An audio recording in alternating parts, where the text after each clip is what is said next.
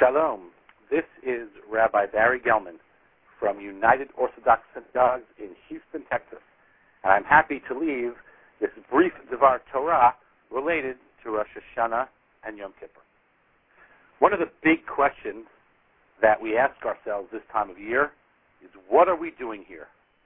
Wouldn't it be nice if we could answer this question? Isn't this one of the questions that most vexes us as we walk through life? The good news is that asking the right questions is half the battle. Regarding this very question of what our role is in this world, Rabbi Joseph B. Soloveitchik made the following observation. He said, "We Jews have been burdened with a twofold task. We have to cope with the problem of a double confrontation. We think of ourselves as human beings sharing the destiny of Adam in his general encounter with nature, and as members of a covenantal community which has preserved its identity under most unfavorable conditions, confronted by another faith, we believe we are the bearers of a double charismatic load, that of the dignity of man and that of the sanctity of the covenantal community. It is this double difficult role we are summoned by God, who revealed himself at both the level of universal creation and that of the private covenant, to undertake a double mission: the universal human and the exclusive covenantal confrontation. This double confrontation that Rabbi Soloveitchik articulates is present in the themes of the high holidays. Rosh Hashanah, the day we refer to as Hayom Harat Olam, the day on which the world was born, presents a universal theme of world repair. We are told that on Rosh Hashanah, Kol Ba'ei Olam, all creatures pass before God in judgment. Another example of the universal thrust of Rosh Hashanah is found in the Musaf prayer, when we say, "Now therefore, O Lord our God, impose your awe upon all your works, and your dread over all that you have created." As such, Rosh Hashanah reminds us of our universal commitments and our responsibilities to humanity. Rosh Hashanah reminds us that we are part of a complete system of humanity. It is time for us to be grateful for law, societal norms, and the regularity of living in a civilized world. It is a time for us to recommit ourselves to the full human project.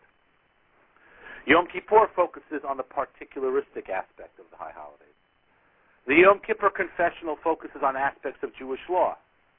One way Yom Kippur is illustrative of a particularistic bent is the private nature of repentance. Its very nature is concealed and personal, not to be flaunted or paraded around. It is on Yom Kippur that the Jewish people focus on the Jewish people. If Rosh Hashanah is about perfecting the world, the Yom Kippur is about each person recreating themselves.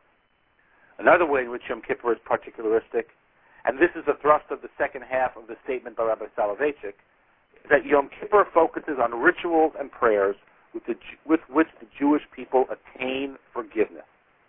One example from Maimonides' Laws of Repentance is sufficient to highlight the particularistic stress of Yom Kippur.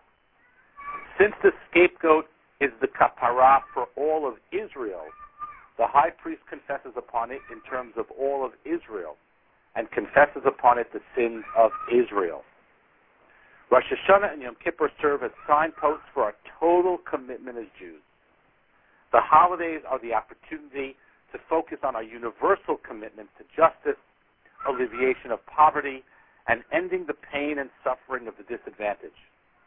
As we look at the world with a wide lens, we are duty-bound to make our focus a bit tighter and concentrate our attention on our particular faith commitments and community. Kashrut, Tarat HaMishpacha, regular attendance at shul, tzedakah, Torah learning, and chesed are just a few of the particular commitments of a Jew. Choose as many of them as you can, and pledge to make them more consistent areas of Jewish life. I conclude with more words from Rabbi Soloveitchik. The Jewish religious tradition expresses itself in a fusion of universalism and singularism. So, my friends, with the call of Rabbi Soloveitchik in mind, let's get to work. Shana Tova.